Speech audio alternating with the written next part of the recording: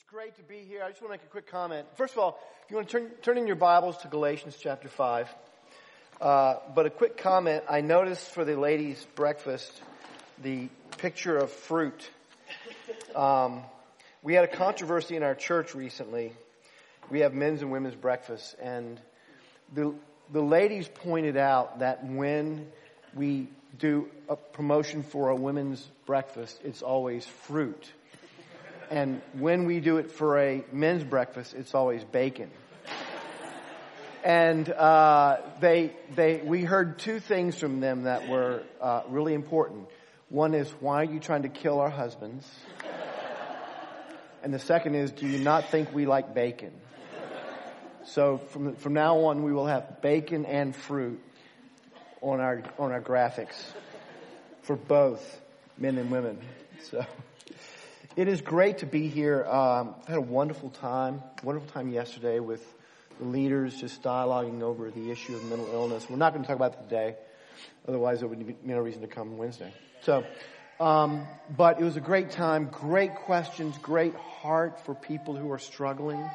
And so I'm just so impressed by the leaders here, the insights they brought, the care that they brought, knowing that they're there because they care for people who are struggling. And so it was a privilege and an honor.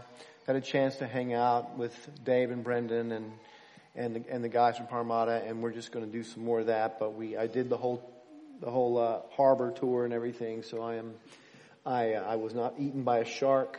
My wife is not here because she said everything there will kill you. That's what she's heard.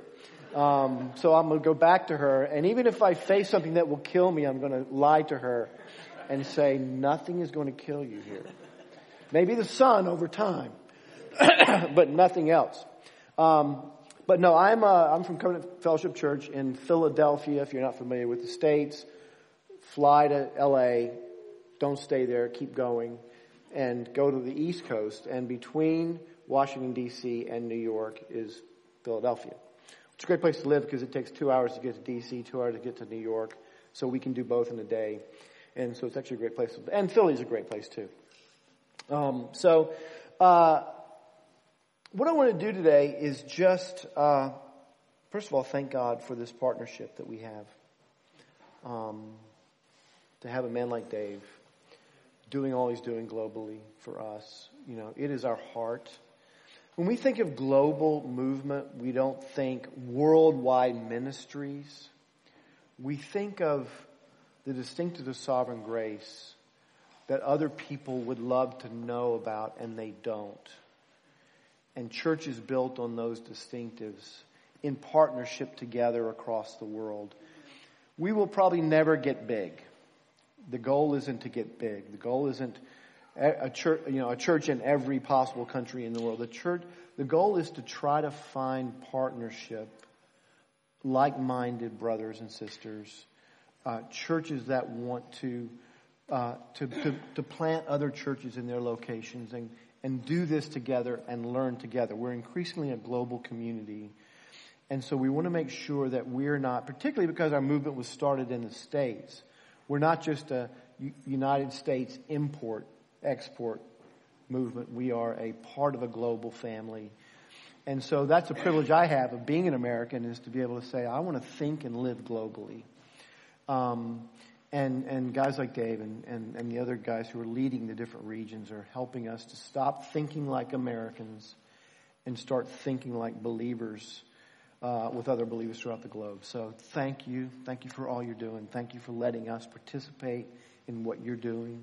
Thank you for not leaving us Americans behind, dragging us along. And it is such a wonderful thing to see what God is doing in sovereign grace.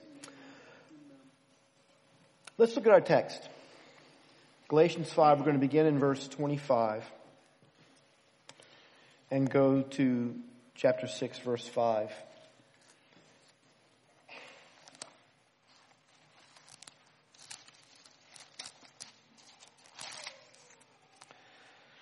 The Apostle Paul writes, "If we live by the Spirit, let us also keep in step with the Spirit.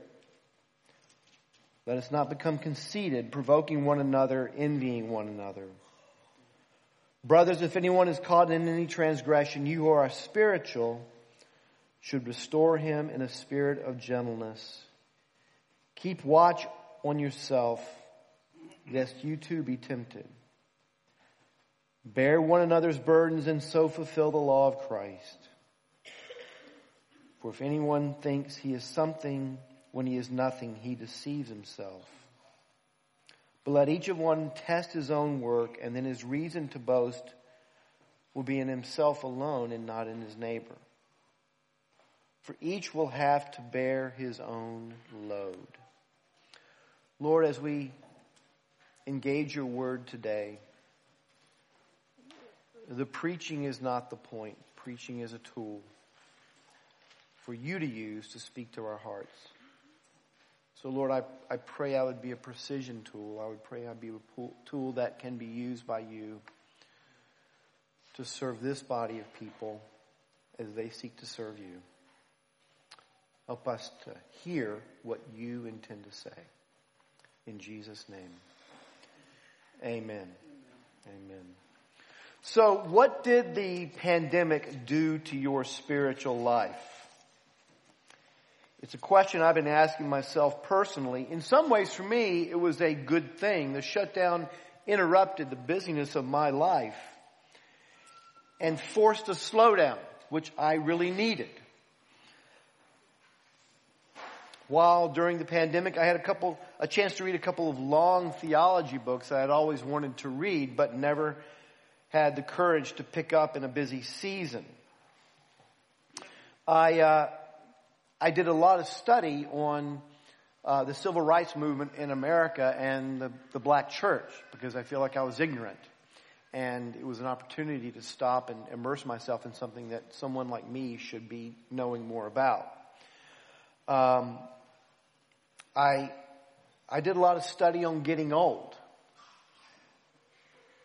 because it's about time. And the pandemic did do a number on our church. We had to do a lot of Zoom meetings, as you have.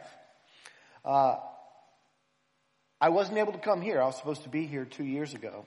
Wasn't able to come because of the pandemic. There was a lot of ministry that couldn't get done because ministry requires connection with people, and that was limited. I'm sure you experienced that as well. We had to do a lot of Zoom meetings.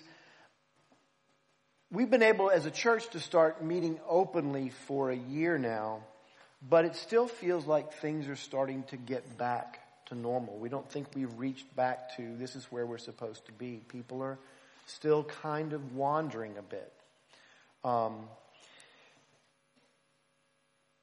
Culturally, I know this happened in our culture, probably yours as well. There's been a rise in what is being called internet spirituality.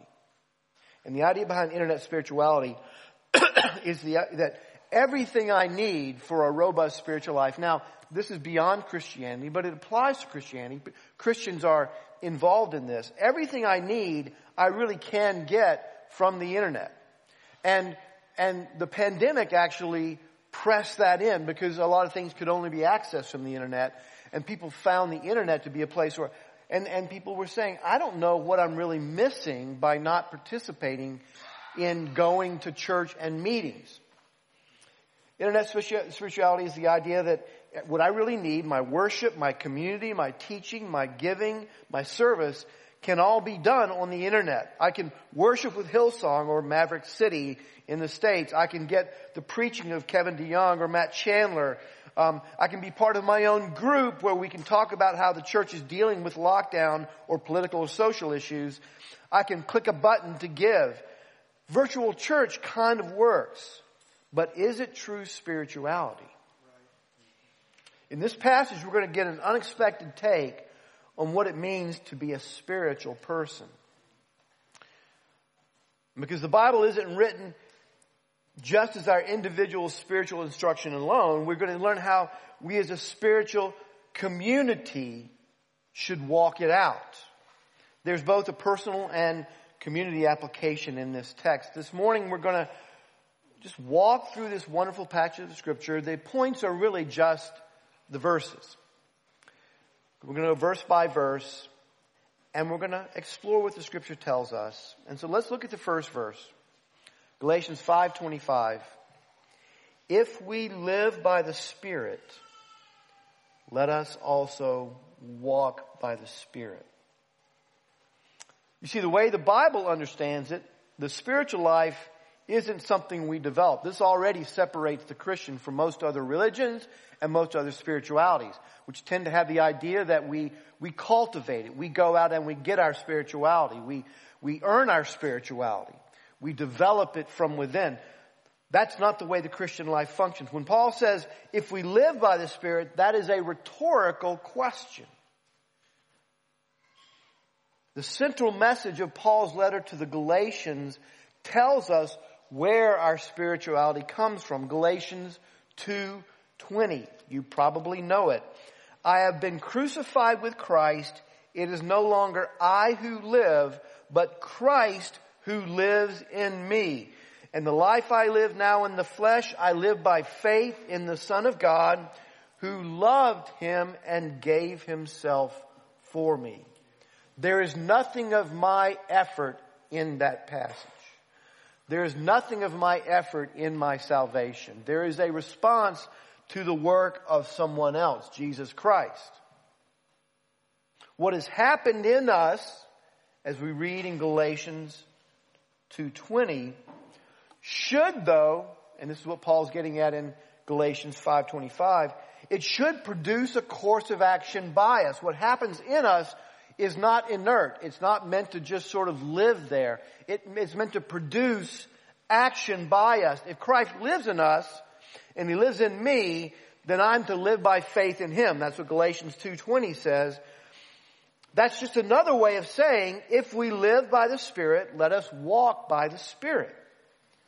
To be spiritual is to be active and moving, not just pondering, not just reflecting. We don't determine what it means to live the spiritual life. Paul says it's walking purposely in a direction the Spirit of God is leading us. That's why some translations like the NIV translate this is keep in step with the Spirit. The Spirit is moving. Are we keeping in step with him? We cannot ever look at our lives and say, I'm okay, without referencing the question is, what is the Spirit calling me to do? Where is he calling me to grow? Where is he calling me to go? The Christian life is an active life. And it acts in a certain direction. It isn't just shot out of a cannon. No, the Spirit of God is in us, moving us in a certain direction. But what direction is that? Well, verse 26 seems like a diversion. Seems like we're moving and now boom, now it's a diversion. Because Paul says, let us not become conceited, provoking one another and envying one another. What is that all about? That doesn't seem to, this idea, okay, we've received the Spirit, let's go. Now he's talking about don't. Now he seems like he's stopping us. The interesting thing is that if we walk by the Spirit, he's going to lead us right into the messiness of relationships. That's what Paul is telling us.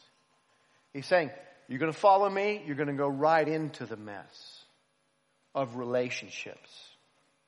I'm presently reading a devotional book that I've always wanted to read. Thomas à Kempis, The Imitation of Christ. Very famous book. Thomas was a medieval monk who was known for his spiritual disciplines. Interestingly, though he's venerated in the Catholic Church, he was never canonized as a saint. Several years after he died, they dug up his coffin to collect relics, which is part of the canonical process back then. But when they opened the coffin, they found scratch marks on the inside of the coffin.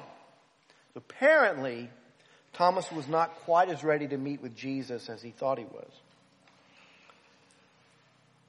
But he was a man, as one biographer said, who liked books and quiet corners all the days of his life. Lived 91 years. That's a guy like me. I like books and quiet corners. I was telling the guys, I call myself a social contemplative. I'm not an introvert. I don't withdraw from people. But my energy comes from being alone. I'm never bored and I'm never lonely. Leave me by myself and I'm endlessly fascinated with what happens around me or what happens in me. I don't get bored. Being with people is draining for me. It can be, I can have experiences where I feel like I need to withdraw. Now maybe you're like that. Maybe you're somebody who's energized by people. Praise God for you. I don't understand you, but praise God. So this was very attractive to me because what Kempis is trying to say in his book is to imitate Christ is to withdraw. The message of the book is that spiritual life is deepened and enhanced by withdrawing into intimate fellowship with God. Yes, we have to interact with other people because we live in culture, but that is more distracting and draining to the spiritual life. It fits my personality to think like that. To be among people is distracting and draining. The problem is, Thomas was only partly right. There is a place to say we need to withdraw and be with Jesus. Jesus himself withdrew to be with the Father. But the deep work of the Spirit in us is a work that actually does the opposite. It motivates us out of self into community, into relationship with other people. That's the imitation of Christ, because that's what Jesus did. Jesus left complete fulfillment with the Father to come and be among sinners, incarnate himself to be with us and like us so that he might redeem us. And then he sends us out with the same commission. Go and represent me in the world. Be out there. Don't find your spirituality by withdrawing. Find your spirituality by engaging with people in the world. But when Spirit leads us to other people, and this is why Paul puts this in verse 26, when he leads us toward other people, it gets complicated and messy. So what he's doing here is, these are not 3 rules. These are not, just don't be conceited, don't provoke one another, and don't envy. It's not like going to the beach where you see a sign and there are 3 rules. Don't swim in a riptide, watch out for sharks, and don't touch anything in the water that looks like it could swim around because it's probably poisonous. Those are the things that Americans think that you're going to experience here. It's not that. It's not a warning signs. What it's doing is it's casting a picture. These are not just 3 rules not to break. Together, these 3 things represent a picture of what it means to not walk by the Spirit. There's a sense of competitiveness in us, and a contentiousness in us, and a comparisonness in us where we compare ourselves with others. It's relating to people based on how they get in the way of what we want or feel like we need. That's what he's driving at. People are not in the way of us. Let's not treat each other as problems to be avoided or fixed. People walking by the Spirit don't create boundaries in their lives. People walking by the Spirit, to them there are no toxic people. People don't trigger us just by being who they are. That's what Paul's driving at. When you move in the direction of where the Spirit is going, you're going to encounter problems with people and in your own heart regarding them. Do not let that stop you from where you're going. That's why he inserts that verse. So the turn of the chapter then introduces to what the spiritual life looks like. Don't let that stop you. Verse 6, chapter 6, verse 1, brothers, if anyone is caught in any transgression, you who are spiritual should restore him in a spirit of gentleness.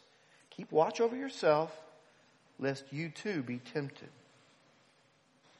So Paul says, brothers. Paul lets us know that to walk by the Spirit is to do it as members of God's family. Spirituality isn't simply an individual experience. It is a life lived in a spiritual family. You've been gathered here as an expression of spiritual family. You are a spiritual family, but your spiritual family goes far beyond this. Hence, Global Mission.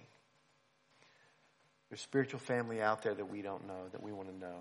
But you are a spiritual family here. And so you relate to one another as brothers and sisters. Spirituality is inherently communal. Healthy spiritual life cannot be cultivated outside of community. The big issue coming out of COVID is people think it might be able to be done that way. But it can't be. If you're doing biblical spirituality. There's a lot of cultural spirituality that can be called by Christian terms. But it's not biblical. Biblical Christianity, spirituality requires community. We need the brotherhood, and the brotherhood needs us. Sometimes folks in our church, because our small groups, you're in them forever, right? I've been in small groups for 45 years. There are times, not really crazy about my group. You know? It's not going to be a party every time. Sometimes groups you look around, and I'm in a pastor's group, and I look around and I go, really? You know, what do you really have to offer me?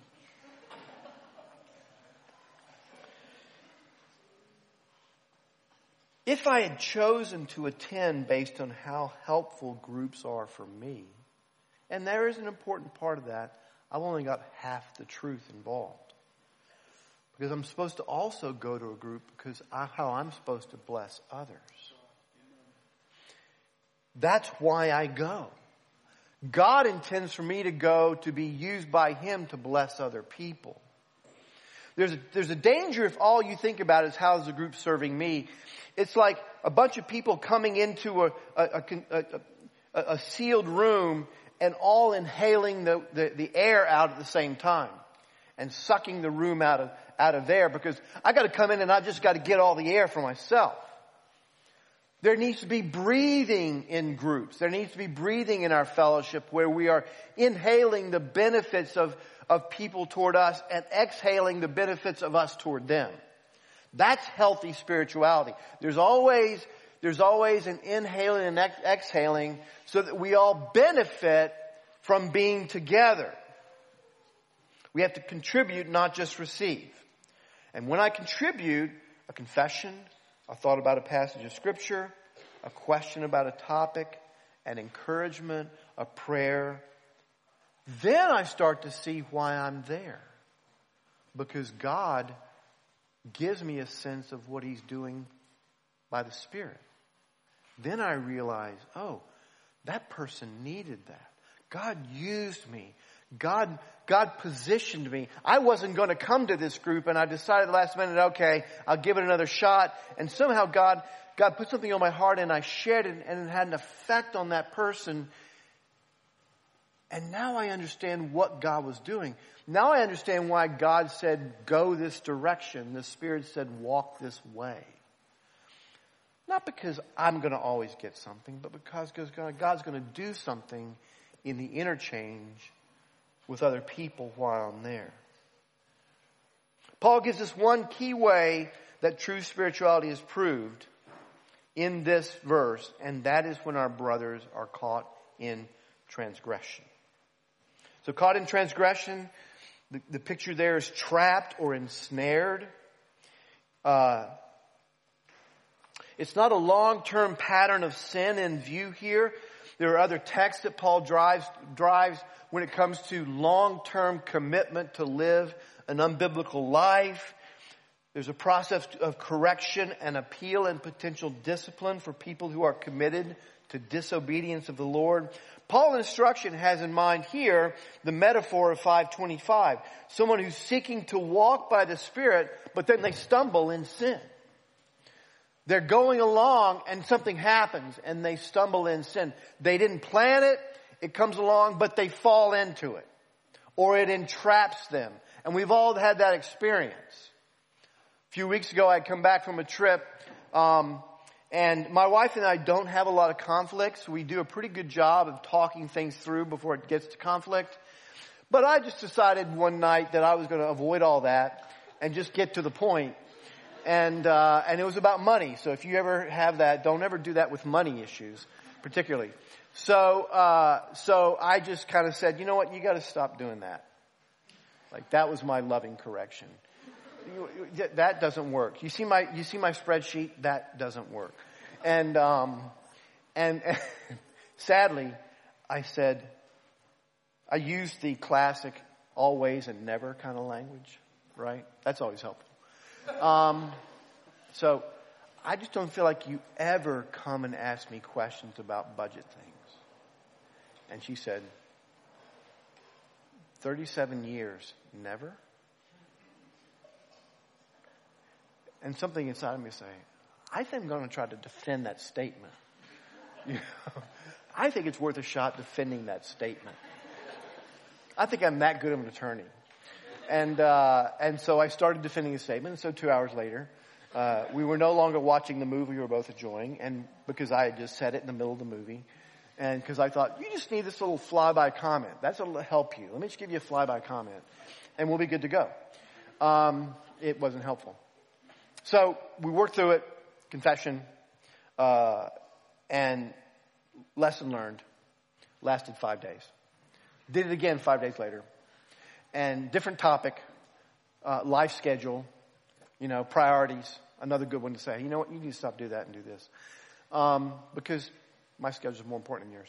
And again, same thing happened. And this time I was less defensive. And, if she were here, I think she would say she was more defensive. It was still my initiative to do it, but I think she was ticked off at me, and I was a little more aware that I had sinned badly last time, so I was sinning much less badly this time. And so it felt a little more equal to me, which all that does is just keep me moving toward it. And so we had to deal with it, and so I'm recognizing, okay, I'm stumbling. I'm just stumbling, and she's in the way of my stumbling, and I need help. I need help. So my community group came to the rescue and helped me process through it. But that's what the idea is behind. It's this idea we stumble. We all stumble, brothers and sisters, don't we? Who here has never stumbled? Who's here has had a completely straight walk? Who here has never found themselves, how did I get here from where I was going?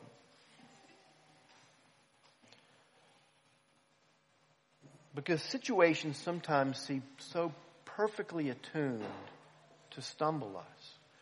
Things come together in such a way that we don't even see it, and then it happens. When we look back on it, we realize, oh yeah, I had a headache, and we had a misunderstanding, and there was a time pressure, and we're on the way to a meeting where we need to go and present ourselves as godly people, and I need to get you acting more godly quickly, and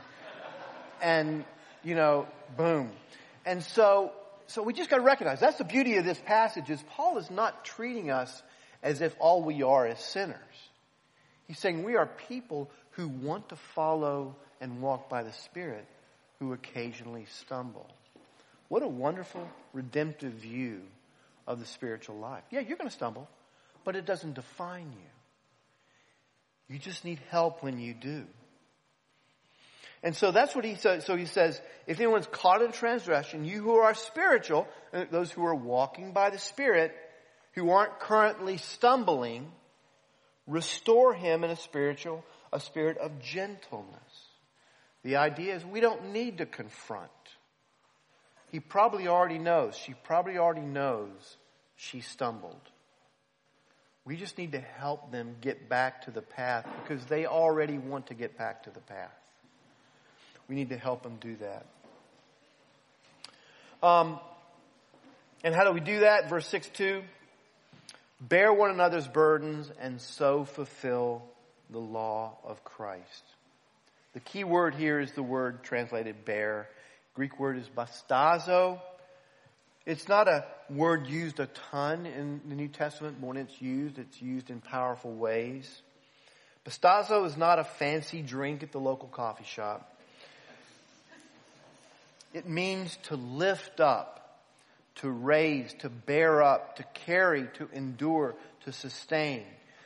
It's not tolerant or patient. There's actually another word, like for example in Colossians 3 when it says bear with one another. That's another word and the meaning is different. That has to do with being patient. That has to do with recognizing that I need to be patient with you because you're struggling. This is not a patience word. This is an active word. This is a move toward and help bear up under somebody. Literally, the picture is to put your shoulder underneath something so that the other person can help bear it. An illustration might be if you've ever had the experience of we call them double beds or queen size beds or king size beds, but nobody's going to do this. But a queen size bed, you have a mattress and you're trying to carry it up the stairs by yourself. You ever tried to do that? Like there's no handles, or there are handles, but you quickly realize they're not about pulling because they break off. They're flipping handles. I learned that. That's why they exist. They to help flip a mattress. They're not meant to. I'm like, why don't you put real handles? Because you have to move mattresses, and there's no place to grab a mattress, right? Your little fingertips have to grab the edges of it, and you're trying to pull it, and it's like bending and going all over the place, and you get up and you're trying to pull it up the steps, and that doesn't work. So you get behind it and you're trying to push it up the steps. And let's say that's happening, you see somebody's doing that, and you come along and you say, wow, that looks hard. You're doing a great job. I don't think that way is going to work. It seems like you're pretty tired. How can I pray for you? That's not bastazo. Bastazo is, okay, why don't you do this? You get at the front, I'll get at the back, and we'll do this together. And we'll get this thing up the steps. That's the idea Paul's talking about when he's talking about bearing one another's sin or transgressions. There's actually something we have to fill it out with, which comes from Romans 15:1. It's a parallel passage. The language in the passage, Paul set up the same conversation. He says, we who are strong have an obligation to bear with the failings of the weak and not please ourselves. There he's talking about, again, same word, bastazo. There are strong, what he's talking about there is there are strong believers and weak believers. Weakness can come through immaturity or lack of knowledge. So Romans 15 is about weakness. Galatians 6 is about sin.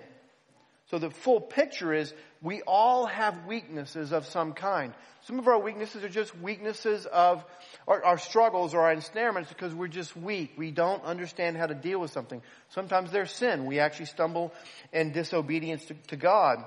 We're going to all be weak in some way. Christians are not Jedi Knights. There is no Yoda status we'll ever get to. We'll always have some kind of burden, some kind of weakness or struggle where we need other people. Bastazo ministry is not gifts. It's not a role in the church. It's a particular way we express love. Second part of that, verse 2, he says, and so fulfill the law of Christ. What is the law of Christ? We know that because in Galatians 5:14, Paul says, for the whole law is fulfilled in one word, you shall love your neighbor as yourself. We know that. So the whole law is fulfilled in love. So that means what Paul is saying, bear one another's burdens because that is how we love one another. Martin Luther in his commentary on this text said, to love is not to wish well to one another, but to bear one another's burdens. That is, to bear those things which are grievous unto you and which you would not willingly bear. The implication Luther's talking about is this is never fun. I don't ever get a lot of benefit from this. This is something I do simply out of love. I don't minister to people to make myself feel better. I don't do this because I win points. I do this because this is what the Spirit of God is calling me to do. This is what it means to walk by the Spirit.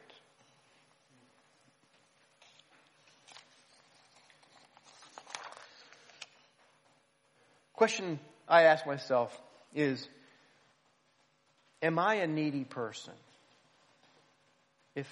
If I asked you the question, are you a needy person? You would probably say, no, I'm not. If I met you at a small group, would you introduce yourself as, hey, I'm the group problem. I'm astonishingly self-absorbed. I'm hypocritical. I'm stubborn. I'm unfaithful coming. I'm insensitive and I dominate conversations with my outlandish dependents and I don't bring snacks. It's great to meet you. We don't think we're problems, but guess what? At any point in time, we're somebody else's problem. We're somebody else's weak person. Somebody's having to bear with us. Somebody's having to be patient with us so that they can help us. Somebody has to ask God for grace and love to bear your burdens. I'm on a wonderful pastoral team. I irritate guys on a regular basis on my team because we've been working together for a long time and they know my weaknesses and they know when we're sitting in an elders meeting and somebody has a brilliant idea, I'm going to be the guy that says that won't work. And then they have to deal with that and they just expect it. Okay, they call me the wet blanket. Here comes the wet blanket. Here's a great idea, just put a wet blanket on it. And suffocate it. And so they have to deal with that. And other guys on the team have quirks. We all have quirks. And so the idea behind this is we're always going to be weak and somebody's going to have to help us. Somebody's going to have to help bear our burdens. So verse 3, for if anyone thinks he is something when he is nothing, he deceives himself. Verse 4, but let each one test his own work, and then his reason to boast will be in himself alone and not in his neighbor. That's an interesting verse. It's kind of complex. It's kind of, what is Paul saying? The way we get through this is just we find a way to find what we really do well and just boast about it. No, that's not what he's driving at. What he's driving at is this. We need a little biblical self-awareness. How do we view ourselves? Do we view our own sin? Do we know where we have a tendency to stumble? Do we know where we have a tendency to be a burden for other people? Are we aware of that? We tend to compare our weakness, our sin, in a very interesting way. Sometimes we'll compare it in light of the good things we do. Yeah, I struggled there, but this is all the good things I do or have done. We tend to offer ourselves a pass for extenuating circumstances. Yeah, I know I didn't handle that well, but this is what was going on. And, I think God understands. God's merciful. God's grace. We offer ourselves as a pass. We tend to what we've done as a response to what somebody else has caused us to do. So, well, yeah, I know I did that, but really I was just reacting to what this was going on here. We tend to compare us to somebody who's worse than us. What Paul is kind of driving at here in an application is we need to take that tendency to mitigate our sin and turn that on the other person. Let's view their issue as if there are extenuating circumstances we don't know. Let's view their issue as if this is a small thing in light of all the good things God is doing. Let's view their issue as if, there's excuse for this. Let's not go quickly to, this is sin and has to be dealt with. Let's give them the same grace that we want them to give us. That's what he's driving at. And when it comes to other people, if we're going to help bear their burdens and so fulfill the law of Christ, we need to be careful not to be people fixated on sin at all. Not to be people who can identify sin. We talked a little bit about this yesterday. When someone says, I'm discerning because I can really see other people's sin, that is not biblical discernment. You can be an idiot and identify people's sin. People's sin will hit you in the face if you don't see it. That may be the issue. But the skill is to identify grace. Can I identify grace when the first thing I see is sin? Can I find some evidence of God at work when somebody is stumbling? If we're going to bear one another's burdens, we have to be able to say, where is God's grace at work? Let me get underneath it where the grace is. I don't want to say, listen, you're carrying it all wrong. Just let it go. I'm going to do it. We don't say, you know what? You've got issues and you can't carry it. And until you get your issues straight, you can't carry it. No, we say, you know what? You're having trouble here, but I can see where strength can come from, and I want to align myself with that. Husband comes and shares in the group his frustrations with something about his wife or his family, and you want to lay into him and say, listen, just be a man, suck it up and do it, which is sometimes good advice.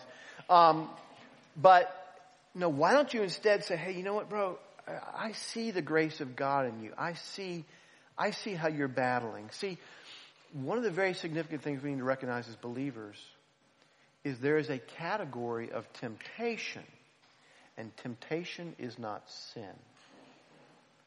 Sin is transgression. That's what Paul says in verse 1. Trespasses. Sin is trespassing. Sin is when I know or I should know what God says and I deliberately choose either not to listen and follow or to disregard what God says and does my own way. That's sin. There's a transgressive aspect to it. When we're helping people, sometimes you're going to help people and they're really battling a temptation. And the aroma feels like sin, but they're actually in the fight. And we got to recognize most people we encounter, they're in the fight, and let's help them to fight. Let's not condemn them for sin when they're struggling with temptation. Temptation is common, Paul says. So I think if you're going to be a bastazo community, you have to have a category for temptation and battle. And when someone fights the battle well, even if it looked like they were down on the mat 3 times, we've been watching rugby, and it's just guy run, bam, and then get up, bam, and I've got it. I figured it out. It's a bunch of wrecks, and then somehow somebody gets through and scores. But there's that sense where you can watch that and you can say, there's a guy right in front of you. Why are you hitting him again? Why are you running out into him? And I get the strategy, but the point is. The point is, we can look at that and we can say this is futility. But there's a bigger picture. The ball is being moved slowly down the field, even if the collisions are frequent and hard. Can we recognize the forward movement of the ball? Or do we just see the collisions and say you shouldn't be there? So that's what we have to recognize if we're going to deal with this. If we're going to bear the burdens of others, we need to be people who see who other people are in light of who they really are in Christ underneath their problems. Who they are as a work of grace. Who they are as a saint and not a sinner. So just a couple of applications in mind. How do we build a burden-bearing church? There's 2 things we need to keep in mind. Number 1, life is never a burden-free zone. Verse 5 says, for each will have to bear his own load. We will never not be bearing burdens ourselves. Therefore, we always have an opportunity to help others by bearing their burdens. Bastazo cannot be about the eradication of burdens in our midst. There are churches who tend to think sanctification will mean we get everybody up to a level we don't have to deal with big problems. Well, number 1, that never happens because God delivers the raw material to create problems. Number 2, if we're that way, we're not reaching the lost. We should be a church who invites problems in. We should love messiness coming into our church because that means the gospel is moving out into the community. But we don't want to have an idea that we can eradicate burdens. This keeps us from making promises we can't keep toward people. I'm going to help you and this will never happen again. Or doing things that solve problems in the way we like solving them, but not necessarily in what God is up to. It's kind of like you're trying to pack for a trip and you have a very tight bonnet. You guys call it bonnet, right? What's the trunk? Trunk. Okay. The boot. Okay. The bonnet is the front? Okay. Got it. Okay. That wouldn't work because you can't put stuff on your engine. So boot. So you open up the boot and you've got this much stuff and it has to go in this amount of space. And you have that person comes up who is the expert about packing. And they come up and they say, well, listen. And you say, let me help you. And by helping you, they may push you out of the way and do it themselves. I don't know if you ever had that experience, but that's not pleasurable. Because it's not your stuff to figure out what to do. This is my domain. You don't enter into my domain. Now, maybe I really need you to do it. But that's what it can feel like. People can come into our lives, and they're coming into our lives with their view of how they unpack and pack our stuff. And that's not what we need. We need them to help us pack it the way we think it should be packed, the way it seems like it's best for us. That's what we can't do. We can't come in and fix people's lives. So we have to be careful with that.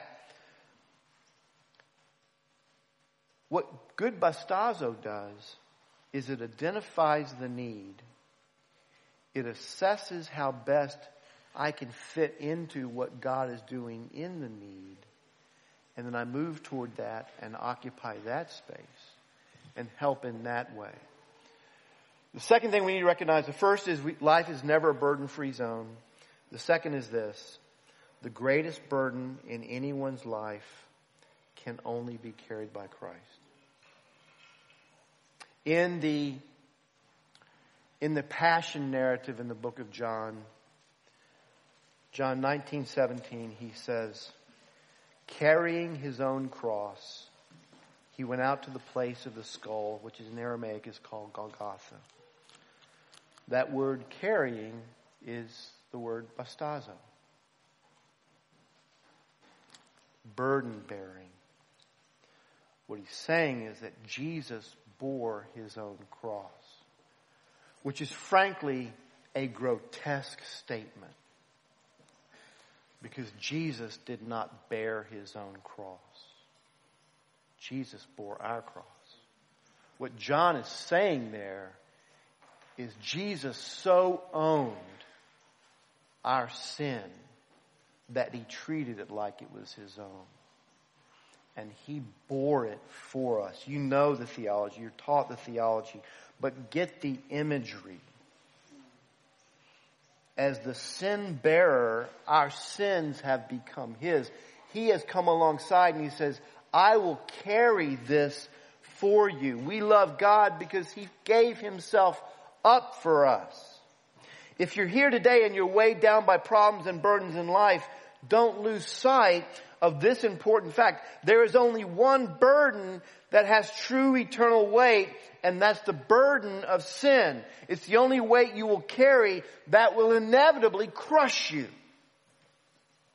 You will never be able to carry it on your own. You'll never be able to successfully get out of it. It will live with you and it will crush you eternally. You can't pass it on to others. You can't run from it. You can't hide from it. It is there 24/7. You wake up every morning and it is still there. More than anything else in this life, this burden of sin is what defines you and determines your destiny. And Jesus said, I will take that from you. And because Jesus said, I will take that from you, you can know this about Jesus, because in Matthew 11:18, 28-31, he says, come to me, all who labor and are heavy laden, and I will give you rest. I won't just take your burden, I will give you rest in return. Take my burden upon you and learn from me, for I am gentle and lowly in heart, and you will find rest for your souls. For my yoke is easy and my burden is light. Our burden bearing and our ability to bear other people's burdens is because Christ has taken the burden that has made the difference in our lives. Just to close, a story. In the United States, the biggest sport is American football. And so my local team is the Philadelphia Eagles. And my father-in-law used to have season tickets to their games. They were all on Sunday afternoons. And the stadium, though, is no longer there. They replaced it with a nice stadium. But the stadium when they were called Veterans Stadium, it was just a concrete hulk of a stadium. And just to give you an idea of the kind of crowd atmosphere that was in the stadium, they had a court and a jail in the stadium, so that when people got drunk and got in fights, they would take him down there. They would, guilty, put him in jail. They'd have to serve their sentence inside the stadium before they could leave. And that's just how they dealt with it. And so we were there, and it was a winter, and the team wasn't very good that year, so they were getting killed. And our commitment was we can be in the rain in 30-degree weather, and we can be down by 40 points, but we're going to stay to the end of the game. That was just the way we were stupid. And so we were there, and so when you have season tickets, you're in the same seats, and there's always usually the same people around you. So this particular time I was there, very cold. It wasn't raining, but it was probably 38 degrees. I don't know what that is, Celsius.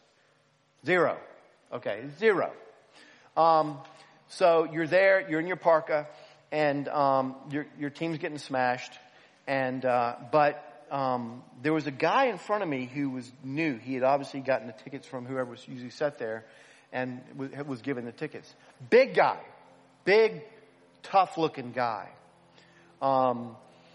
And he was there with a woman, and so we're in the second half of the game, and he starts turning around and looking at me, not like, "Hi, how you doing?" Like angry.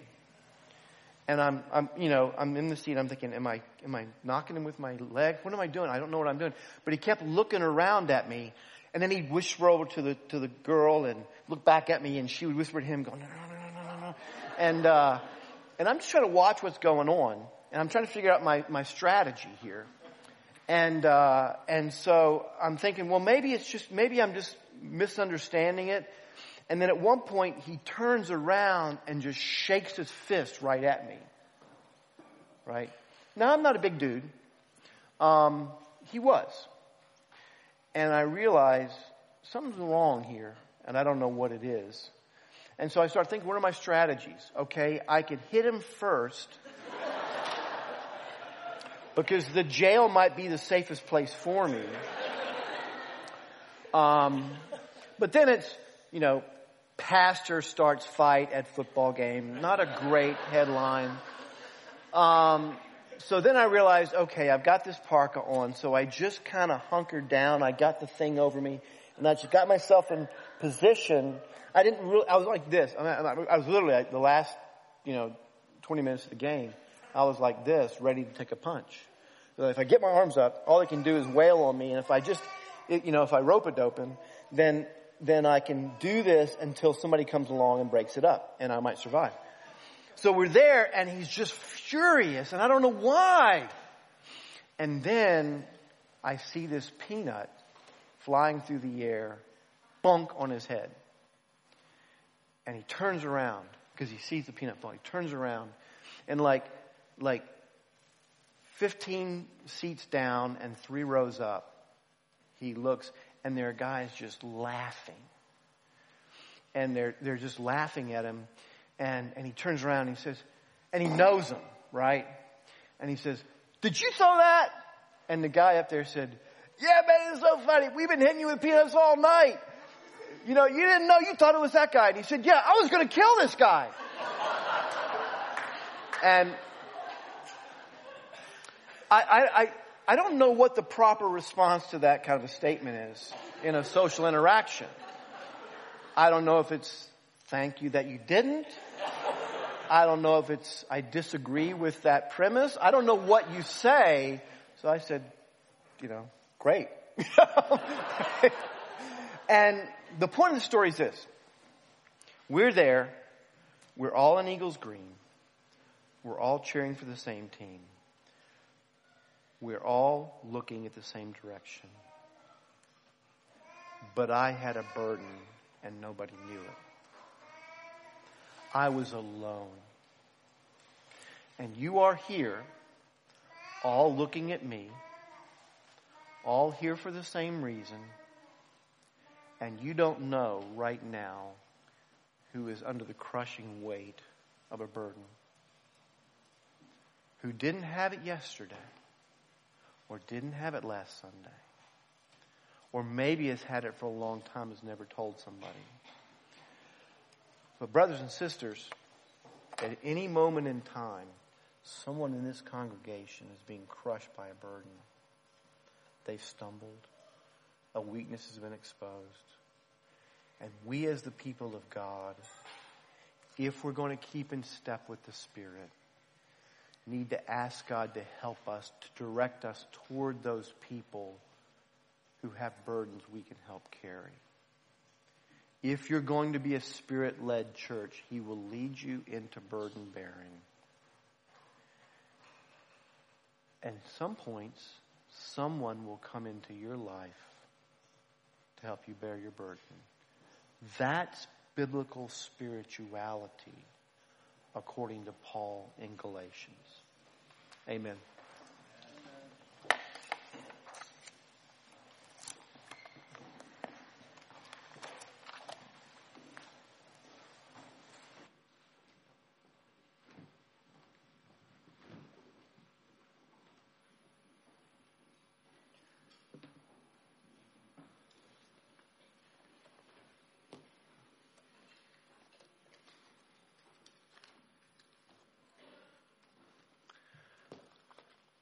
Well, church, let's be upstanding. Let's respond to the fact that we have a King who is truly our burden bearer. And because of Him, we too can bear each other's burden.